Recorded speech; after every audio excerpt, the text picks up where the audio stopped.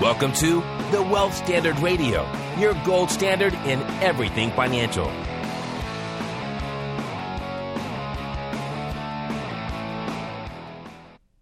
Hey, good morning, everyone. Appreciate you joining us today for the Wealth Standard podcast for the week.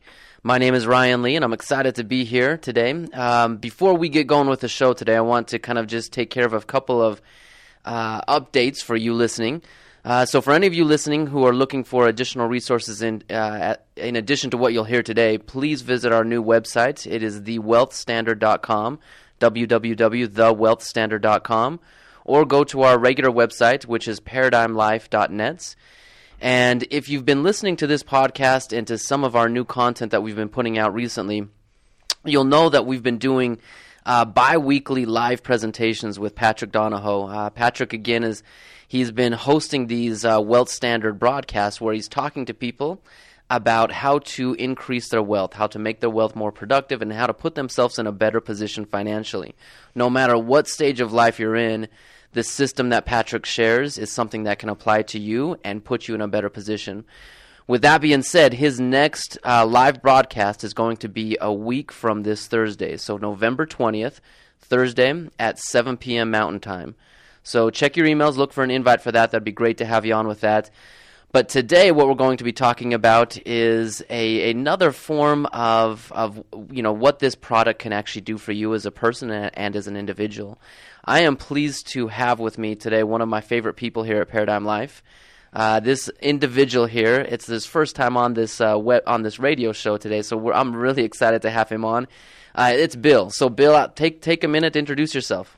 Ryan, thanks. My name is Bill Fagergren. I've been here at Paradigm Life for about a year now, and I'm an advisor here. I'm excited about being on the podcast today, and we're looking forward to Patrick's next broadcast of the Wealth Standard as well. So I tell you what, that was a little bit short-winded. One of my favorite things about Bill is Bill has the gift of speech. This guy can talk competently about anything at any time. I mean, I can tell you stories where we go off on such a tangent of talking about something that is so random, but Bill has in-depth knowledge about it. So Bill, tell us a little bit more about your story. Who are you as a person? How did you end up here at Paradigm Life? Thanks, Ryan. Hey, I am from Salt Lake City, Utah here, and I'm born and raised. My wife and I met at the University of Utah, and she's from Portland, Oregon. So we live here in Salt Lake. I came to Paradigm Life. It was a great time. I come through kind of the line of I worked in politics for quite some time. I did fundraising with a couple of our past governors, and I did work within the political realm, and then I worked with a couple different large auto dealers here in our state. And really, what I was doing is fundraising again in a lot of ways. What we did is some mergers and acquisitions and worked within that industry. And really what I found is individuals that could control their own destiny were people that were able to effectively use the funds they had available, and whether that's using them for credit or whether that is using them in the most efficient way possible.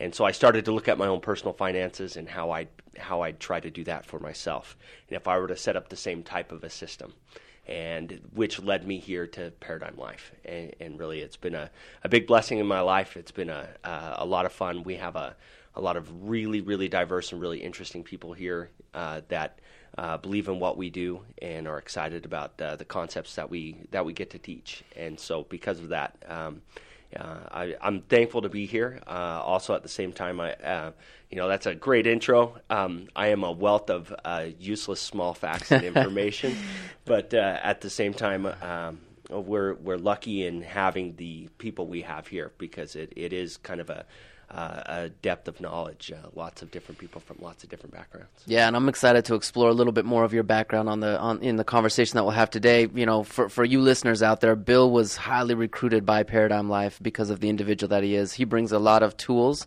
a lot of research, a lot of knowledge, and a lot of expertise to his clients. So, Bill, I'm happy to have you on today. So for those of you who have been listening to our podcast, and for those of you who may potentially be our clients already, most people who come to Paradigm Life, they come to us for a specific reason, right? most people, they're not happy with their financial situation, or they're not satisfied with where they're at financially, and so they'll come to us looking for a different financial plan. As you've started working with clients over the past year, what do you notice when people come to us? What are they looking for? Well, it's pretty broad. You've got 3, 4, or even 5 different things that people are looking at. A lot of people come in and they start looking specifically at infinite banking, or they start to look at like a legacy banking in their personal life. Mm-hmm. We also have individuals that come and want to transition into a retirement phase, and so they're transitioning from accumulating assets to dispersing assets. Mm-hmm. We have people that come looking to use infinite banking in a myriad of ways as well, in their personal businesses, in their personal finances, in future usage as well. So it's starting as a savings account. So because of that, we get these people from really a broad cross section of people that are coming to us looking to use the types of principles and to setting up the types of policies that we set up in a ton of different ways. And so because of that, we've got to the focus is really broad. Yeah. To help people accomplish their financial goals, right? Whether you're moving into retirement, you're just starting off. The reason I bring that up is most people come to us looking to make their capital, looking to make their financial situation more productive, more efficient, and ultimately better. And so a lot of times when we talk to people, we focus on what we call the living benefits. Now, I'm going to put the brakes on a little bit with the living benefits, and we're going to talk a little bit more specifically about the product that we predominantly use. Predominantly, we use permanent life insurance as the product that will accomplish all of these living benefits that you mentioned, helping people in retirement, helping people with their business and all of that stuff. But when you just take a step back and say life insurance, why on earth would anyone buy life insurance? What is the purpose of life insurance? And that's really the great question. When we look at life insurance as a product, it gets such a bad rap. People turn off so quickly for it, that we're in an industry that, and especially the place we are, is such a special place in the way that we look at setting up these types of policies, that when we start to look at permanent life insurance, mm-hmm. We're really indemnifying against a loss. So if somebody were to have a physical loss within their life, what is the cost associated with it in the future? And we are not very good as people at looking at that and evaluating ourselves as what type of a loss that would be for our families. Okay, that's a big thing that you just bring up right there. The loss of an individual, what type of loss does that actually have? So before we talk anything about banking and about what this concept can do for people while they're alive, let's talk a little bit more specifically about what the asset really is. When we have a life insurance policy, it's on an individual life, right? Which means we are insuring the human life value of an individual. Over the last couple weeks, for me, that has become so increasingly important in my life. I'll kind of just be a little bit vulnerable here on the microphone today. I've had a couple things that have come up in my life recently that have made me become ultimately aware of how fragile my life actually can be.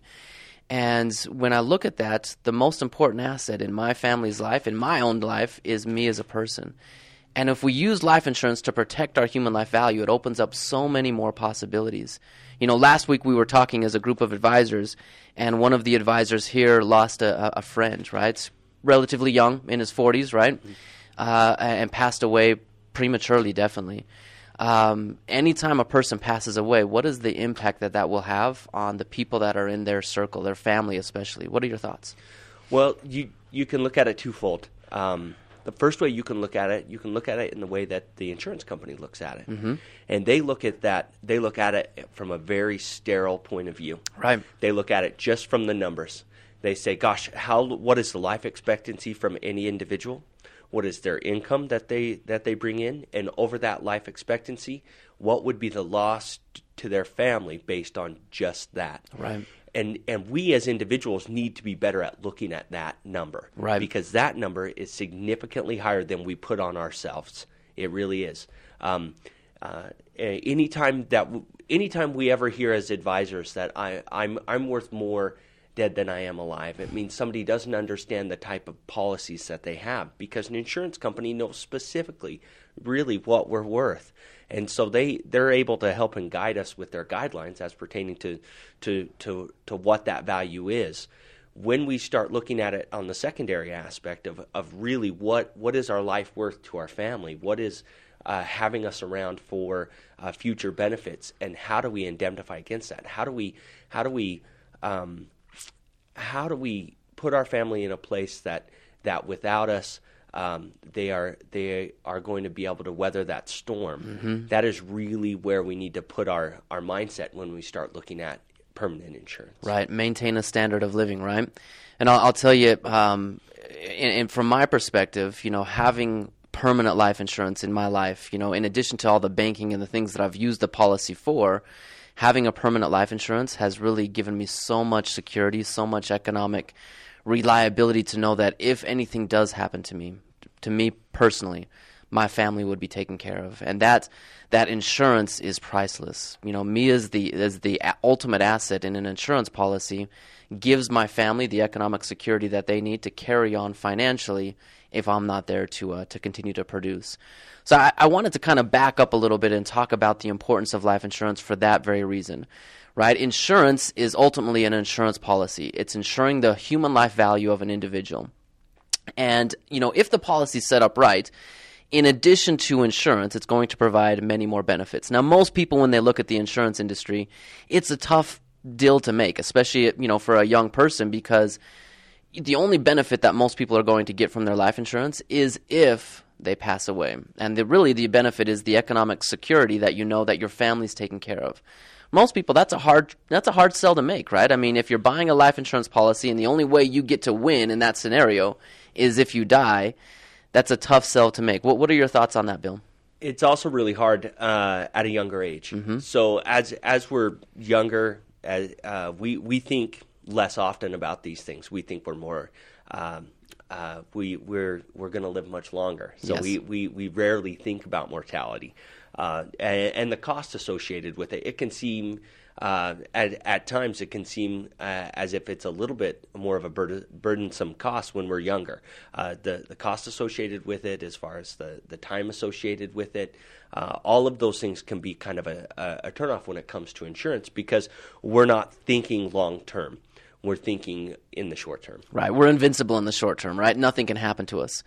To kind of bring that to home for me again, I've kind of alluded to this a little bit. A couple of weeks back, I received a doctor report that was a little bit unnerving to me, and that required some due diligence and some follow-up medical appointments and things like that. But it just made me realize that life is fragile, right? That's the one thing that we don't control. We hope to live forever. We hope to live as long as we can. We hope to live healthy lives. But at the end of the day, if we truly look at what insurance provides, it provides protection in the event that the unthinkable, the uncontrollable does happen. So looking at life insurance, it provides that. Now, what people come to us for, though, is they come to us for what we call living benefits. And so the way we approach life insurance is really the exact opposite from how most life insurance agents sell life insurance, right? What do we do that's different in terms of how we set up life insurance? Well, in many ways, we look at limiting the death benefit. Mm-hmm. The death benefit is a secondary asset to the primary asset, which is the cash value within a policy. And because of that, that is a definitely a paradigm shift in the way people think about insurance. Mm-hmm. So the way you look at it is really, we're focusing on the cash, and the reason for the death benefit is to keep us underneath the modified endowment contract rule. So that would be the primary focus, and it's so different from standard life insurance and life insurance sales. If we were standard life insurance, we'd start looking immediately at the human life value and going up to the top end of where that is and working our way back, whereas we look at it differently in that really the focus of most of the policies we set up is, like Ryan said, the living benefits. How do we best use the assets available to us, mm-hmm. especially our financial assets? So I like to call the living benefits, the cash value specifically, the applied human life value. And when we set up these insurance policies, right, as you mentioned, our focus is to bring down the cost of insurance, to bring down the death benefit. But nonetheless, the death benefit is there. So it provides the security of having guaranteed permanent insurance. And for those of you who have worked with us, you've seen that the death benefit steadily increases over time. But in the beginning, our goal is to limit the cost of insurance and really kind of make that a secondary focus. So we focus on the cash value. And in my opinion, that's the applied human life value. When we focus on the cash value, we can build what is called a living benefit. So tell us a little bit about cash value. What is it, and what ultimately can it help our clients do at any age? Well, cash value builds, and it's the asset we're trying to protect. So cash value is a guaranteed. It can be a guaranteed and a non-guaranteed amount of value within any whole life insurance policy. Standard whole life insurance policy, the cash value is the secondary asset. In the types of policies we set up, they vary. In often circumstances, they're the reason for the policy is that cash value. And so as we build that up over time, that is really the permission slip or the ability we have to invest in future assets, whatever that might be, whether that's our home improvements, whether that's depreciating assets like a vehicle, whatever that might be as far as our future investments. It's really our ability to use those funds in the future. Okay, so you're bringing up something that's kind of where we're going to transition to, because I really like what you're talking about. You talked about a permission slip and using that cash value to accomplish short-term financial objectives. So if we set up an insurance policy the appropriate way, we will have permanent life insurance. In my opinion, that is the foundation. It covers the true asset, which is the individual. But in addition to that permanent life insurance, we're also going to have this cash value. And this cash value is very, very unique, and it's different from any other financial asset out there. Have you ever heard of this saying, have your cake and eat it too? We really get to have our cake and eat it too, right? I mean, we get to have our cake, which is the life insurance policy, and we get to eat it too. If we set up our policy, our cash value is going to give us the ability to accomplish our short-term goals. So let's transition into talking about what the cash value can do. Let's kind of preface that, though, with what traditional financial planning tells us. So an individual that's in the financial planning area, regardless of your age, right, if you're looking to accomplish a financial goal, what is traditional financial planning telling people to do with their assets, with their dollars? Stockpile as quickly as possible. Traditional financial planning tells you, A, to stockpile your cash, B, generally to put it in the market, into a qualified plan. Okay. So what do you mean by stockpiling? What do traditional assets do with our money? Traditional assets are to be put away and to be saved, to hopefully be put into a growth asset to try to limit as much risk as possible as well, knowing that in the future we're going to have to disperse these funds from such of a savings account to last us over a retirement era. Okay, so that's an interesting fact about most financial vehicles. The money is literally locked in there. It's really stockpiling, as you mentioned it. And, if you're a young individual, you put dollars in at a young age and they sit relatively stagnant, right? You might be able to move them around amongst some different funds, but really the money is stagnant. It's in this account, whatever account you choose, until some future point. And let's just fast forward to that future point. At 65, only at that point you start taking a small sum of that capital back, so that your money is really locked up and stagnating for the majority of your life. With the life insurance policy, it's a little bit different, right? We get to put our money into a policy. In addition to having the death benefit, we get cash value. How does cash value or how does the policy, I guess, differentiate itself from normal financial planning tools? Well, to start off with, we don't have the same type of fluctuations, so it's extremely safe. So we're not really beholden to the stock market. We're not beholden to stockholders. Using mutually owned life insurance companies, we're really in a very safe place. Secondly, it's a liquid. So our ability to use those funds in and out of the policy at whatever time we deem necessary is an important aspect for me. It's really the reason why I got into what we're doing. Is as we start to look at funding policies and we look at putting our funds away, I was relatively young. I like to think I was relatively young. You're talking 30 was pretty young.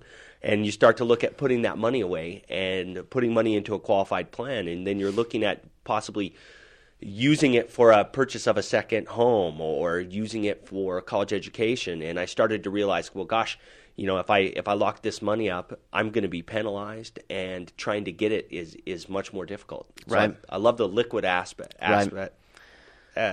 of the cash value within a policy. One of the things I talk with all the time with my clients about is control, right? And if we look at what you control, that dollar that you decide to save, that represents a significant effort on your behalf, right? You go to work, but before you even go to work, it starts way before that, right? You start off with an education. You start off with, developing you as the asset, making you as productive as possible. You then show up at a place where you can provide value for someone in some form or capacity, and that value is oftentimes returned to us in a dollar. We then, once we have that dollar has no intrinsic value in and of itself, but we have two choices. We can spend that dollar today, or we can save it. When we choose to put it in the saving vehicle, a qualified plan you mentioned, that money's gone, right? It's locked up and it's gone. When you go to fund college, when you go to buy a home, you really can't use those type of plans in most cases. There's opportunities where you can use some of those plans. With the cash value focused life insurance policy, you're going to have your money and you're going to be in control of it to utilize it whenever you want. So let's talk a little bit about how a policy loan works, because I find oftentimes when clients come to us, that's a little bit of a source of confusion for them. How can we have money growing and still have the ability to utilize it? So when we take a policy loan, where is that loan actually coming from? That's a great question. A policy loan typically will come from the insurance company. They're our partners, so we're an owner of that company when we purchase a policy or start a policy with a mutually owned life insurance company. So because of that, when we request a loan from the policy, it doesn't come from our personal cash value. It's a loan against that cash value. Yeah. So really, it comes from the general fund of the insurance company. They're going to send us that money depending upon our requests. So it's not dependent upon our credit score or anybody else giving us permission to do that, right? Or what sort of payment schedule we have planned. So that is really left up to us to control that entity. That is pretty amazing. I mean, you mentioned you were in the car industry, right? So if someone came to you and they wanted to buy a vehicle and they wanted to obtain financing through your dealership, what did they have to do to get qualified for that financing? Well, that's first of all, you've got to contact an outside institution, and every manufacturer has got outside banking institutions. So even large manufacturers, the institution, the financial arm, is going to be a different entity. So first of all, you've got to contact that outside entity, whether that's your local bank or credit union or a large financial institution for the vehicle manufacturer. So they're going to contact them. They're going to share your personal information, which is a second step you've got to jump through. So they're going to talk specifically about your credit history as far as your auto vehicles. They're going to talk about your credit history as far as your consumer spending. So they're going to look specifically at 2 or 3 different things within your credit profile, and then they're going to make you an offer. So they're going to talk to you specifically what they feel like their risk is associated with your specific profile. And they're going to deem what you qualify for. So They're going to talk to you specifically about the interest rate. They're going to talk to you about the term as well, the length of time, and you're going to be dictated to by any number of institutions what they deem necessary. Right. And so if we look at that, we've all been in that seat, right? Filling out the application, hoping we get approved for this loan or that loan or whatever it might be. We're not in control. And if we do get approved, whoever's going to loan us the money, they're in control. They tell us how much the loan will cost, what we have to pay, when we have to pay it, and ultimately the consequences of what will happen if we don't pay it, right? Mm-hmm. Taking a policy loan, switch yourself around. Who's in control of a policy loan? How does the policy loan work? Is differentiating from the auto loan? Well, policy loan is a request. It can be made either by if you've got a policy with us, you can contact us, or you can contact the insurance companies individually as well. and we just make a request. We ask if we want the check overnighted or regular mailed, and that's really the biggest concern the insurance company is how would you like the check sent. So no credit checks? No credit checks. There's no payment, no repayment terms, no length of time, no specific follow-up on any of that. That's a breath of fresh air right there, isn't it? I Yeah. mean, imagine taking the loan that we've all been there before where we're kind of hoping that we're qualified. With the insurance company, you mentioned earlier, we're an owner of the insurance company, right? And one of the guaranteed provisions in our policy is we can take a policy loan at any time for any reason. And the insurance companies, really what they do is they know that they owe us money, right? I mean, it's guaranteed in the contract. They've guaranteed at some point in time they're going to pay us money, and that's where that death benefit comes in. So what they do is they use that policy as collateral, right? We can borrow up to the amount that we have in cash value in the policy, and when we take a policy loan, we are 100% in control, right? The insurance company comes back and says, okay, Bill, how much money do you want and how fast do you want it? Pretty awesome, right? That's a pretty interesting way to look at it too. I mean, it is our money, right? So it's money that we've put away. Yes. So it returns the ability for us to be able to better utilize our assets, whether that's a length of time, whether that's an interest rate, whatever that is. It allows us the control in the situation. Now here's kind of the next phase of that. If we're taking a policy loan, right? If we take a policy loan, what we talked about in traditional financial planning, $1 equals $1. If we save it, that's $1 less that we can spend. If we spend it, that's $1 less we can save, right? There's really no way around that. With your policy, we have the ability to use a little bit of leverage, right? So when we take a policy loan, does our rate of return on our cash value stop? Do we hinder our growth in our policy? That's probably the most unique feature of any type of a policy that we set up, is that compound interest curve, the rate of return that you're gaining on your policy is not affected by that loan. So even as you have an outstanding loan, your rate of return continues to pay you at that set rate. And so it doesn't hinder the growth, it doesn't impede our progress, it doesn't change our outcome to the negatively in the future, especially as we plan on paying back that loan. Yeah. It doesn't affect that rate of return at all. How amazing is that? The fact that, going back to have your cake and eat it too, you can have your money inside of a policy. When you take that policy loan, the loan actually comes from the insurance company, and they're just using your policy as collateral. So the entire time you have the loan outstanding, you have not diminished the growth of the policy. One of the main functions of compound interest is time, right? Mm-hmm. If we're able to continue to earn compound interest and still utilize our capital at the same time, that's one of the best ways to overcome what I consider, I call it the silent tax. It's inflation. If we look at traditional financial vehicles, we put our money inside of these vehicles and it's gone. It's locked up and we don't use it for years and years to come. And when we do start to use it, we start using it in little small chunks and segments.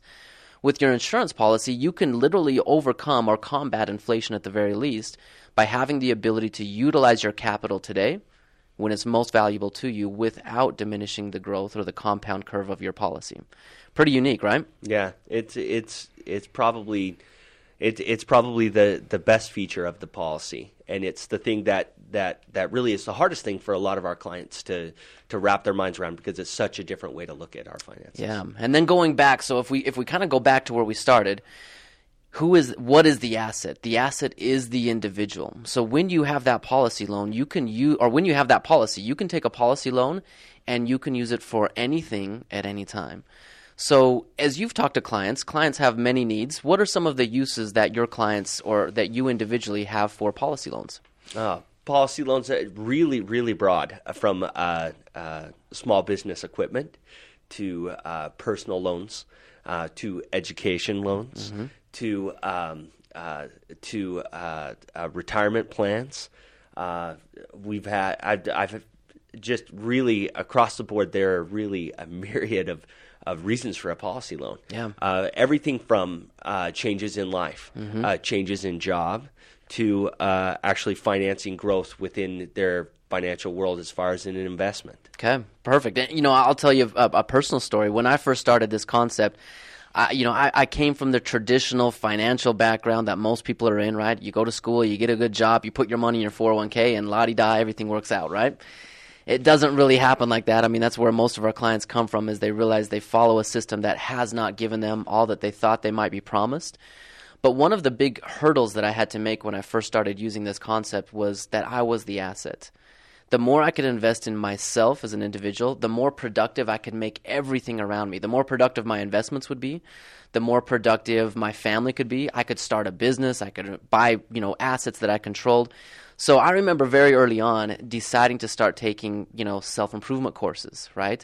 Financial education, things like that. And what a hurdle that was to actually invest in myself and in my own education. But that has a compounding effect, right? The more we invest in us as the asset, the better we become. The more knowledge we have in our head and the more we can apply that knowledge, the more capital we can create, right? Money is just an effect, right? Yeah. The cause is what we do, what we implement, and money is a return of value back to us. So the more we can invest in us, the true asset, the more we can create. For those of you who have talked to me before, or clients, one of the things I've done with my policies over the last almost 6 years now is I've used it to invest in real estate. And going back to how this policy loan works, I can take my capital, put it into a life insurance policy. I can then leverage the value of my policy and go out and buy real estate, go out and buy an asset, right? That asset, if it's purchased correctly, will produce cash flow for me. So my policy loan that I've taken out will really be paid back by my asset, right? The asset will produce cash flow. That cash flow has to live somewhere. Most real estate investors, I notice, the money that they make from their real estate, it goes back to the bank. It sits in the bank and it's kind of just idle there waiting for the next investment. But I can use that cash flow and I can pay off my policy loan. And I can just kind of push the repeat button, have my money cycling in and out, in and out, in and out. But the entire time I have the policy loan outstanding, I haven't diminished compound interest. Now, you mentioned a term earlier, permission slip. What did you mean by a permission slip?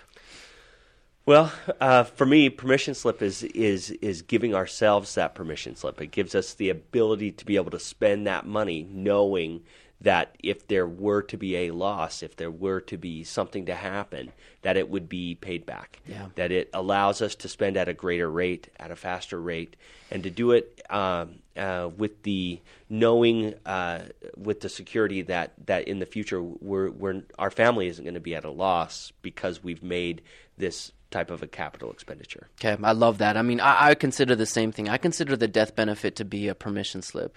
For me to go out and invest in real estate and to do some of these productive things, I had to have permission to do that. If I were to pass away and pass on all of these liabilities to my wife, would that real estate be as productive to my wife as it is to me right now? Probably not, right? Without the proper education and the proper strategy behind it. But the death benefits is the permission slip to do that, right? If I passed away, that death benefit could kick out. It could pay off all of our outstanding liabilities. And it could put my wife sitting on top of a free and clear real estate portfolio in addition to, other things that the death benefit could provide. So the death benefit, it only comes to fruition when we pass away. But during our life, it does give us the permission to do things differently. Pre-retirement, we can utilize our capital in the most productive way possible, right? We can utilize it to start a business. We can utilize it to finance education. We can utilize it to fund family vacations, buy cars, rental real estate, whatever it is. When we take the policy loan, we're in control, and the death benefit gives us the permission to do some of those things that we've been talking about. What are your thoughts on that, Bill?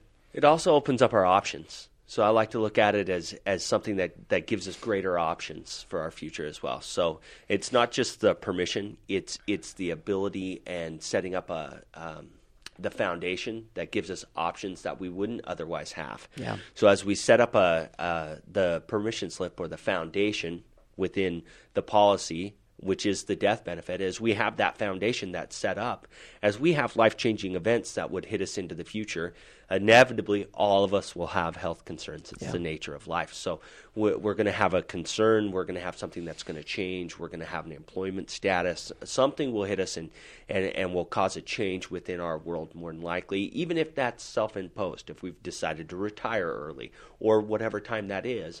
By having a foundation that's set up that gives us the permission slip to spend at a different rate, or to spend on a different type of an asset, something that's going to allow us to maybe take on an added risk factor, or something that's going to help us be able to spend a specific amount of money, knowing that our spouse or our beneficiaries we've left behind will have the security that we're allowing them to have by having the death benefit. Right. Now, you mentioned something there that I want to kind of help us transition into the next phase, right? We're talking a little bit about how we can use our policy as a productive source of policy loans pre-retirement. Now, the goal of most people's savings is when they're preparing for retirement, they're putting money somewhere. They want that money to be as productive as possible. So at some point in their life, today the magic number is 65 for most people, right? At some point in our life, 65 is the time where we can walk away and we can retire. Now, if we think about how most savings vehicles work, we put our money into an account of some sort, right? But the whole purpose of that account is to eventually generate a rate of return in the future. And as we're investing, most financial advice would be buy term and invest the difference, right? Mm-hmm. So we buy term and we take this extra investment and we put it somewhere where we can't use it, so it's really stagnating capital. It's being hindered by inflation. Maybe the market does its magic and maybe not. But at the end of the day, the whole purpose of us saving our money is to generate a future stream of income. Now, we've talked a little bit about a death benefit and human life value and what the death benefit does. If people follow the traditional financial advice of buying term and investing the difference, when they get to be 65, most people don't have any insurance whatsoever, and they enter into a retirement with self-insured. Well, what does that term mean, and what does that do for most people? Well, self-insured means the way I look at that is a couple different ways. Realistically, the question is the value of our life any less that we've reached retirement age? Yes. So we've always got to ask ourselves that question. I would say no. In fact, the value of our life is more than likely going to be greater at that time point. Yes. So here we have an asset that we're losing or becomes extremely expensive at the time we need it more than any other time. So that really wherein lies the big problem with the buy term. At the end of that term, that's really the time where we need that asset, and that's where the value of that asset is. It's not in the beginning; it's in the end. And as that goes away, as that insurance drops off, we're left with a deficit as pertaining to our human life value, mm-hmm. and going forward, our life is going to only be worth more, and that asset as that asset drops off. So it leaves us open to a liability, number one. Mm-hmm. Number two is it shuts off our ability to have that permission slip, exactly. or to have the options later to set up a foundation. If we're trying to set up that insurance at a 65, 70, and 75 year rate, the expense is just much more. And so it changes our ability, and it changes our options. Exactly. Now, it can definitely be done, right? We work with clients all the time, and we help them set up policies at that stage of life. But if we look at insurance companies in general, these insurance companies, the ones that we represent, they're mutual insurance companies, they're private insurance companies. They sell term insurance just like all of the other insurance companies out there. Mm-hmm.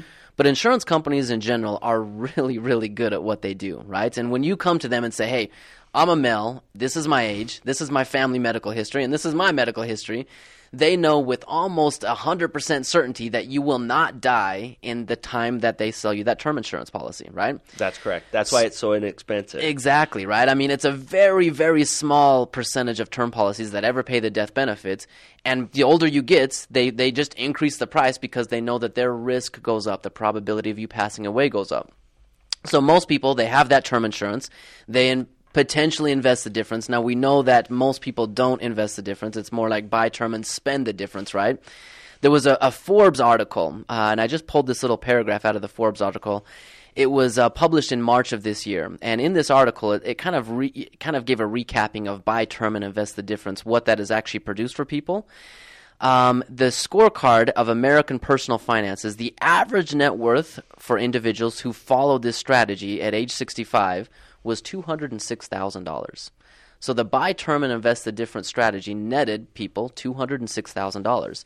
And they enter retirement without any insurance whatsoever. So let's talk a little bit about how that works. If you enter retirement with the assets that you've accumulated only and no insurance, what are you kind of forced into doing in terms of how you take income from this asset base? Well, you're forced to hold on to it tight. I mean, that's really what a lot of individuals that are coming to us with an asset base like that.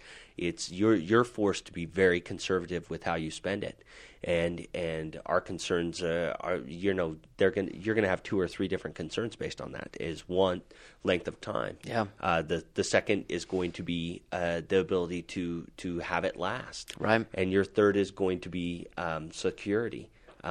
If it doesn't last, what are our options at that point as well? Okay, so without insurance, you're kind of backed into a corner, and that's where this self-insured comes from, right? You have your assets, and here we're looking at the average American assets at age 65 with buy term and invest the difference is about $200,000. That in and of itself poses a pretty big problem. But outside of that, whatever assets you have without insurance, you're kind of forced into a corner saying, okay, how long am I going to live? Yeah. And with that, you have to figure out how much income to take from that asset base to try to make it last the rest of your life.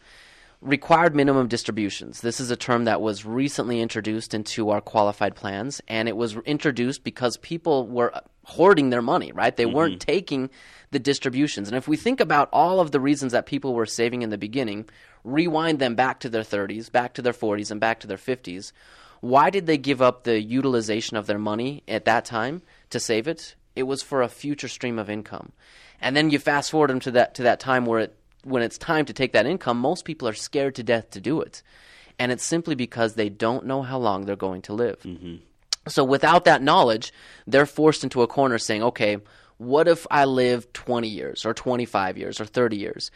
What if we have to what if we have the opportunity to throw a spouse into that equation? How long are 2 people going to live, right? That's right. It makes retirement planning so much more difficult, and most people are in that situation where they have to take as little as they can to try to make that asset last as long as they can, right? Have you noticed that with some of the people you've talked with? Yeah, that, and then we're involving a lot of guesswork as well. So we're leaving that up to us to have to figure out for ourselves and to guess, okay, how long am I going to live? And then if I do have a spouse, how long is she going to live as well? So if I've got or a significant other, so if I've got people that I'm concerned about, I've got to take the intangible equation of how long they're going to live and put that into this equation as well. So that really is one of the primary things people come to us and say, okay, well, I have X amount of dollars. How long over time? My chief concern is making it last and having the security of having this amount over a distance of time. And then what is that time period? So I'm going to bring it back to insurance one more time, right? I mean, we've kind of had human life value as the underlying current to everything we've talked about. You are the assets. You, the individual who is insured, is the asset. And if you enter into retirement with guaranteed permanent life insurance, that permanent life insurance becomes ever increasingly more a permission slip. If you know that you have a guaranteed death benefit in addition to the assets that you've been able to accumulate, what does that death benefit give the ability to do to that income or to that asset base that you have? What does it give you the ability to do in retirement? It gives you the ability to know that any of the assets you spend in that cash value will be replenished upon your passing. Yeah. It gives you safety and security to know that any individual you might leave, any significant other, any beneficiaries, any children, grandchildren, would be able to be benefited from those funds, and it allows you to be able to spend your funds at a much higher rate, knowing that they'll be replenished. Okay, that is such a beautiful thing for me, because if we think about what the purpose of saving is from the very beginning, it's to generate an income stream at some point in the future. Most people never get the ability to utilize their capital as they're preparing for retirement because it's in a stagnating qualified plan, for example, where they can't access it. But then once they get to retirement, they're really forced into a corner where they take the minimum distributions that they have to take only to satisfy the tax, the tax penalties of that account. But they can't do anything else. I mean, they're relegated to taking as little as they can from the assets that they work so hard for. With life insurance, you now have a permission slip even in retirement. And that permission slip is you can spend your assets more aggressively, more efficiently, and more effectively than you otherwise could. Because when you pass away, right, and that's the unknown, that's the great unknown. When you pass away, that death benefit is what will kick out and further fund the retirement of the surviving spouse. If there's life insurance, permanent life insurance on both spouses going into retirement, we get the opportunity to talk a little bit about a legacy. What is a legacy in your opinion, Bill? Well, a legacy to me is a legacy to me in many ways is what you want to leave as a determining factor to the people you've left behind, and what really is the mark you want to make. And really, what defines that more than anything else is our ability to dictate from the grave and from when we've passed what we would like to happen with the funds we've left behind. Yeah. And the only way to really do that is with a monetary amount. Yeah. So whether that's trying to motivate individuals to finish college or to go to a top 10 college or to finish with a good GPA, whether that is where we would like individuals to continue to live, whether that's a spouse, whether that's to help fund those, whether that's children, grandchildren, whatever that is. The only way we're really left to do that and to dictate that is with monetary funds on our passing. So I like what you just said there. Money really has no value, right? Now, money can be a motivating factor for many people, but with your policy, we talked about how you can take policy loans before you move into retirement. We're talking about how you can use your policy in retirement. We're talking about how your life insurance, your guaranteed death benefit, will give you the ability to utilize your assets more efficiently. But if we know that we can utilize our capital in a productive way, right, and we can take these policy loans, could we not use our policy loans as a teaching tool, as a way to teach financial discipline, to teach financial education to our family, to our spouse, to our kids? What are your thoughts with that? Well, I think that's probably, as we learn to better utilize our funds, I think some of us have to pay a lot in mistakes to be able to learn these lessons. How many people do we get to talk to that have had to learn lessons the hard way in life, as far as saving and utilizing their funds to their best ability, and usually those lessons come at a great cost. So as we've learned these things, isn't that really what we would love to pass on to who we're leaving behind, to our children and our grandchildren? The things, the types of things that we have learned with using money and using funds, and that have been valuable to us in our lives. That would be something I'd like to pass on to my children. Absolutely. To my grandchildren. Absolutely. The education, the philosophy, the mindset, what your human life value truly is, right? It's you passing on education, lessons, experience, really an example to your family and to those around you. Money can be the motivating factor for them, for your family to listen to you and to participate in what you're showing them. But at the end of the day, human life value is so much more than $1. It's so much more than that little paper asset that we trade back and forth with people. Human life value is the value of an individual. That cannot be quantified, right? And the more value you can provide for other people, the more money you're going to get in exchange returning to you. If you can take that money and put it in a productive vehicle that will not only protect your human life value from a monetary standpoint, but also give you the ability to utilize your capital all the way throughout your life, either as a bank or as a potential source of income in retirement, it just puts you at so much, so much of an advantage compared to where most people are at. Most people are in a position where every dollar that they come in, that comes into their life, they're in a position of scarcity. That dollar only does one thing. If they save it, that's $1 less that they spend. Most people don't teach their kids financial lessons because their money's locked up and there's really no actionable solution to teach their kids a financial lesson. With this concept, you can teach your family financial lessons. You can have compounding interest that will grow the entire time you're teaching those lessons. And at the very core, you're protecting your family permanently for your entire life from a financial standpoint. I love life insurance just because of the many different opportunities that it gives you. I mean, it's not just life insurance. It's so much more than that. It's the living benefits. It's the life insurance. And then it comes down to the individual, how that individual actually utilizes that tool on their behalf. Yeah, I think for me, that's the beauty of what we do here at Paradigm Life, is really the thing that motivates me every day. It's why we're excited about talking about what we get to do. It's the type of asset that we talk about. It is something that allows us to be able to cut fear out of our lives. It's the asset that allows us to be able to provide safety and security over the long term. Yeah. And it's something very simple that we can set up as a foundation that will pay us such huge dividends later on in life. Right. So if we kind of bring it back to where we started, if you are the asset, and this goes to anyone who's listening today, you truly are the asset, come and talk to us. Let us help you understand how you can put your human life value to work in so many more productive ways. You can put it to work that will in a position that will help you in retirement. You can put it to work in a way that will help you pre-retirement. You can put it to work in a way that will protect your family and guarantee that your family will be able to sustain their life, right? From a monetary standpoint upon your passing. We haven't talked a lot about this, but one of the big benefits of the death benefit is the tax benefit, right? Mm-hmm. Every investment that we talk about, we always have to correlate that with whatever the tax penalties are with that. With a life insurance policy, if we set it up to qualify as a life insurance policy, tell me a little bit about the tax benefits that come from a policy. Well, one of the great things about it is that it is passed on tax-free.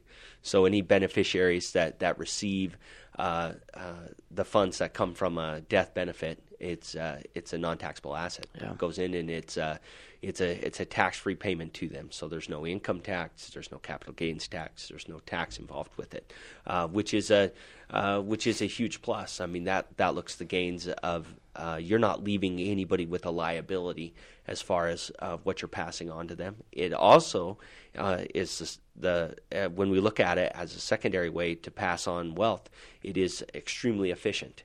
So we have less of it going to Uncle Sam, more of it going to where we would like it to go, whether that's an individual, whether that's a spouse, whether that's a financial institution, whether that's an educational institution, wherever that might be, you get to dictate where those funds go at a more efficient rate. Putting you back in control, right? Mm-hmm. So here's an interesting thought that kind of goes along with this family banking idea, right?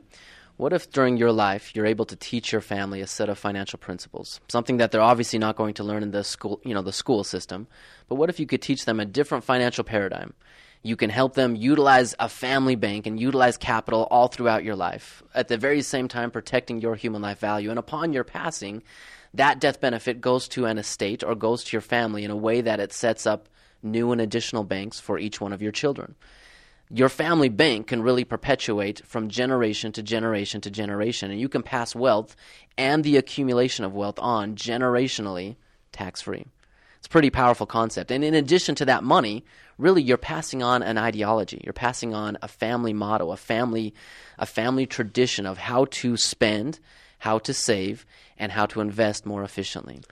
It's really allowing the values that you believe in, and that is what have really have dictated your life. It allows you to be able to pass those on well beyond when you're here, so that those values are perpetuated in the people that you love and care about. Right. And if you really feel strongly about one thing or another, whatever it might be, if you're espousing a specific belief, if you've got a specific way to use your money, it allows you to be able to pass that on, not just to your children, but also to your grandchildren and generationally, because it will pay back for generations to come.